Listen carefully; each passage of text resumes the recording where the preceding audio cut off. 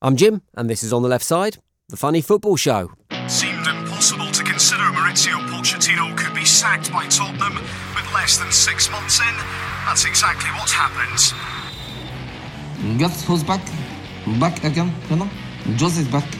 Tell your friends, this is Jose. Can I for one am bloomin' thrilled. Football may well be a soap opera, but Jose Mourinho is a Hollywood blockbuster with all the explosions, car chases and alien invasions that you could ever hope for. And predictably, the special one's return to the Premier League has been every bit as dramatic as anyone could have hoped for. It all started out of the blue, really. Sure, there was some talk about Mauricio Pochettino being under some pressure at Tottenham, but surely Daniel Levy wasn't going to sack one of the club's most successful ever managers just a few months after leading his team to the Champions League. For one thing, Pochettino had turned Tottenham around. They were a club knocking on the door of the European elite, whereas 6 years ago they were a team managed by Tim Sherwood and captained by Michael Dawson. For another, everyone knows that Daniel Levy is a chairman with an eye for a bargain only matched by Newcastle owner Mike Ashley, doing his weekly big shop in Aldi, browsing the oops aisle on Black Friday. Surely the £12 million in compensation would put him off pulling the trigger. And then, on Wednesday evening last week, Daniel Levy lost his mind and sacked his Argentinian manager in a move that just felt a little bit sad. There was little celebration, there was little anger, it was just over. It felt like a couple who'd realised their years of arguing and bickering wasn't good for either of them and they just went their separate ways. Even the goodbye message that Pochettino scrawled on his dressing room tactics board when he was unable to say goodbye to his players face to face had a sad, end of relationship kind of feel to it. Although I'm not really sure he thought that through personally. Given some of Spurs' recent performances, I'm not sure many of the players had given the tactics board much attention. Could be months before they notice. And, just like when any marriage or long-term relationship comes to an end, at Spurs, it's the kids I'm really worried about. That concern was only compounded by what came next. Now, there's something called a dead cat strategy, or dead catting. It basically refers to when you've done something big and stupid that you don't want people talking about, so you do something bigger and even more stupid to distract them. The thinking being that the bigger, crazier, badder, nastier thing is more juicy and interesting than the smaller, less nasty, less crazy, less bad thing, which just kind of slides by under the radar. For example, you never hear anyone talking about Harold Shipman's unpaid parking fines, do you? And if Daniel Levy wanted bigger, uglier and nastier, they don't come much bigger or nastier than Jose Mourinho. Not uglier because, it's quite a silver fox, right?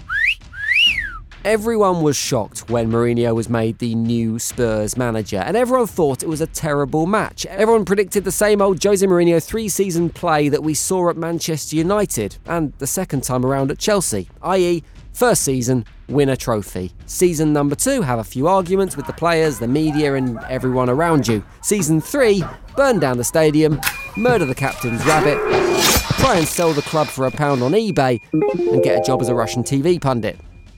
But the second Jose sat down in his very first press conference, everything just seemed to change. Jose seemed to change. He was, smiling and joking. He even had a one-liner in response to something he said back in the days as Chelsea manager. Years ago, when you were at Chelsea, you were asked if you would ever come to Spurs, and you said, never. I love the Chelsea fans too much. What's changed? Yeah, before I was sacked. The big question was, however, what kind of one was he going to be this time round? Previously, he'd called himself the special one. He's tried the happy one before. So what was he going to be this time? Well, let's take a look at some of the headlines and see if we can work out what he said in his press conference. Here's the Evening Standard. They've gone with, Jose is now the humble one, or so he'd have you believe. The Daily Star have gone with, Jose Mourinho insists he is the humble one. And if we look online at Fox Sports, they've just used the humble one. I guess it's a little bit cheesy using the same thing time and time again, but hey, it's his thing. It's a trademark. Right, can we play the little bit of the interview where he calls himself the humble one, please? You know, like the papers say, where he calls himself the humble one. Oh, so he didn't say that at all, and it's just lazy journalism. Cool. So what did he say? I am humble enough to try to analyze, which was what I did, to try to analyze my career, not just the last year, the evolution, the problems, the solutions. I was humble enough for that. So he doesn't quite call himself the humble one, but he does remind me a little bit of this guy. You're not known to be a humble man. I think I am actually humble. I think I'm much more humble than you would understand. Hang on. Is Jose Mourinho actually football's version of Donald Trump? He likes defensive football, so you could say he tries to build a wall.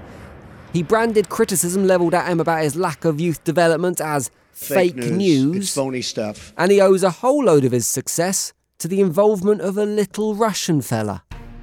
Jose Mourinho is Donald Trump. The question is now, can football Trump follow in the footsteps of Pochettino, Tottenham's most successful manager since the 1960s?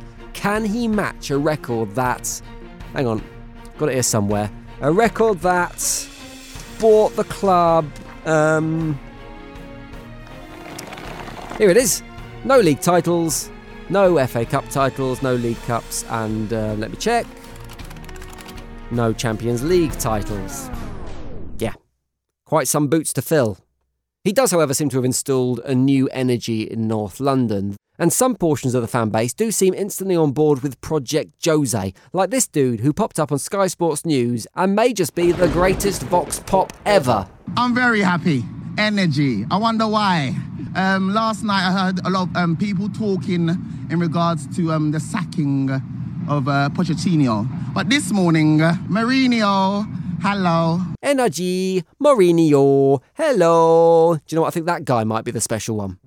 It's brilliant, but I do wonder if he might be getting elocution lessons of Unai Emery. Good evening. When it comes to Emery, everyone is using his classic good evening as a little bit of a joke, right? Good evening. Good evening. Good evening. Good evening. Yeah. Good evening. But this week, a Sky Sports News pundit, in my opinion, crossed the line and was lucky not to get a punch in the throat from Emery when questioning the manager about his team's 2-2 draw with Southampton. Just check this out. Good evening. It's not been a good evening, though, for you and Arsenal again. Once again, the fans made their displeasure known. That is just taking the piss. We all know it's his thing, and you know what? Good on him for having a go at speaking English and doing a bloody better job than I do at speaking Spanish, or that reporter does at speaking Spanish, I imagine. But everyone just takes the piss out of him saying good evening. But doing it to his face like this is a little bit like going up to Roy Hodgson and going, "Well, Roy, what would you reckon to that wretched reaction to the goal? It wee must make you very, very angry." It's just patronising, and I'm not entirely comfortable with it. After all, it's just being a bit mean, picking on someone because of the way they speak, right? When you think about it, what's it got to do with his actual ability to do his actual job? We're just getting too caught up in the cult of personality that surrounds football managers these days. He wasn't given the job because he can or can't say good evening, or because of the way he dresses, or from where he's from, or the way he speaks. He was given that job because of who he is inside, and probably his ability to finish fourth in the league. I've no doubt he's a nice bloke. I've no doubt he's got a great character. I've no doubt he's got a vision for the football club and tactical nous. But because he says good evening a bit weird, everyone just takes the piss. Maybe we should all just have a little bit of respect, come to terms with it, get over it, and give him the do you know what? Actually, forget it. He's going to be sacked soon anyway. So let's just take the piss until he's sacked. That's it from On the Left Side. Thank you very much for listening. There's things I ask you to do at the end of this podcast, and if you've not done them yet, well, shame on you. Jose would be very angry. All you need to do is 3 things. 1, click subscribe so you get the next episode as soon as it's ready. 2, leave us a nice review on iTunes. Tell everyone and us that you like what we do. And 3, give us a follow on social media. If you want to find us on Twitter, @OnTheLeftSide, you can find us on the other ones as well. Just search On The Left Side. We are the only one. We've got a little yellow logo. And I will see you next time for more Football Funny. See ya. Mourinho, hello. On the left side is written by Anta McGinley and Jim Jellison. I think this is a very, very funny show. Very, very funny. I think very good. And for me, the only football show to listen to, this is the only one I listen to, because they have respect for Jose. Respect, please. Respect.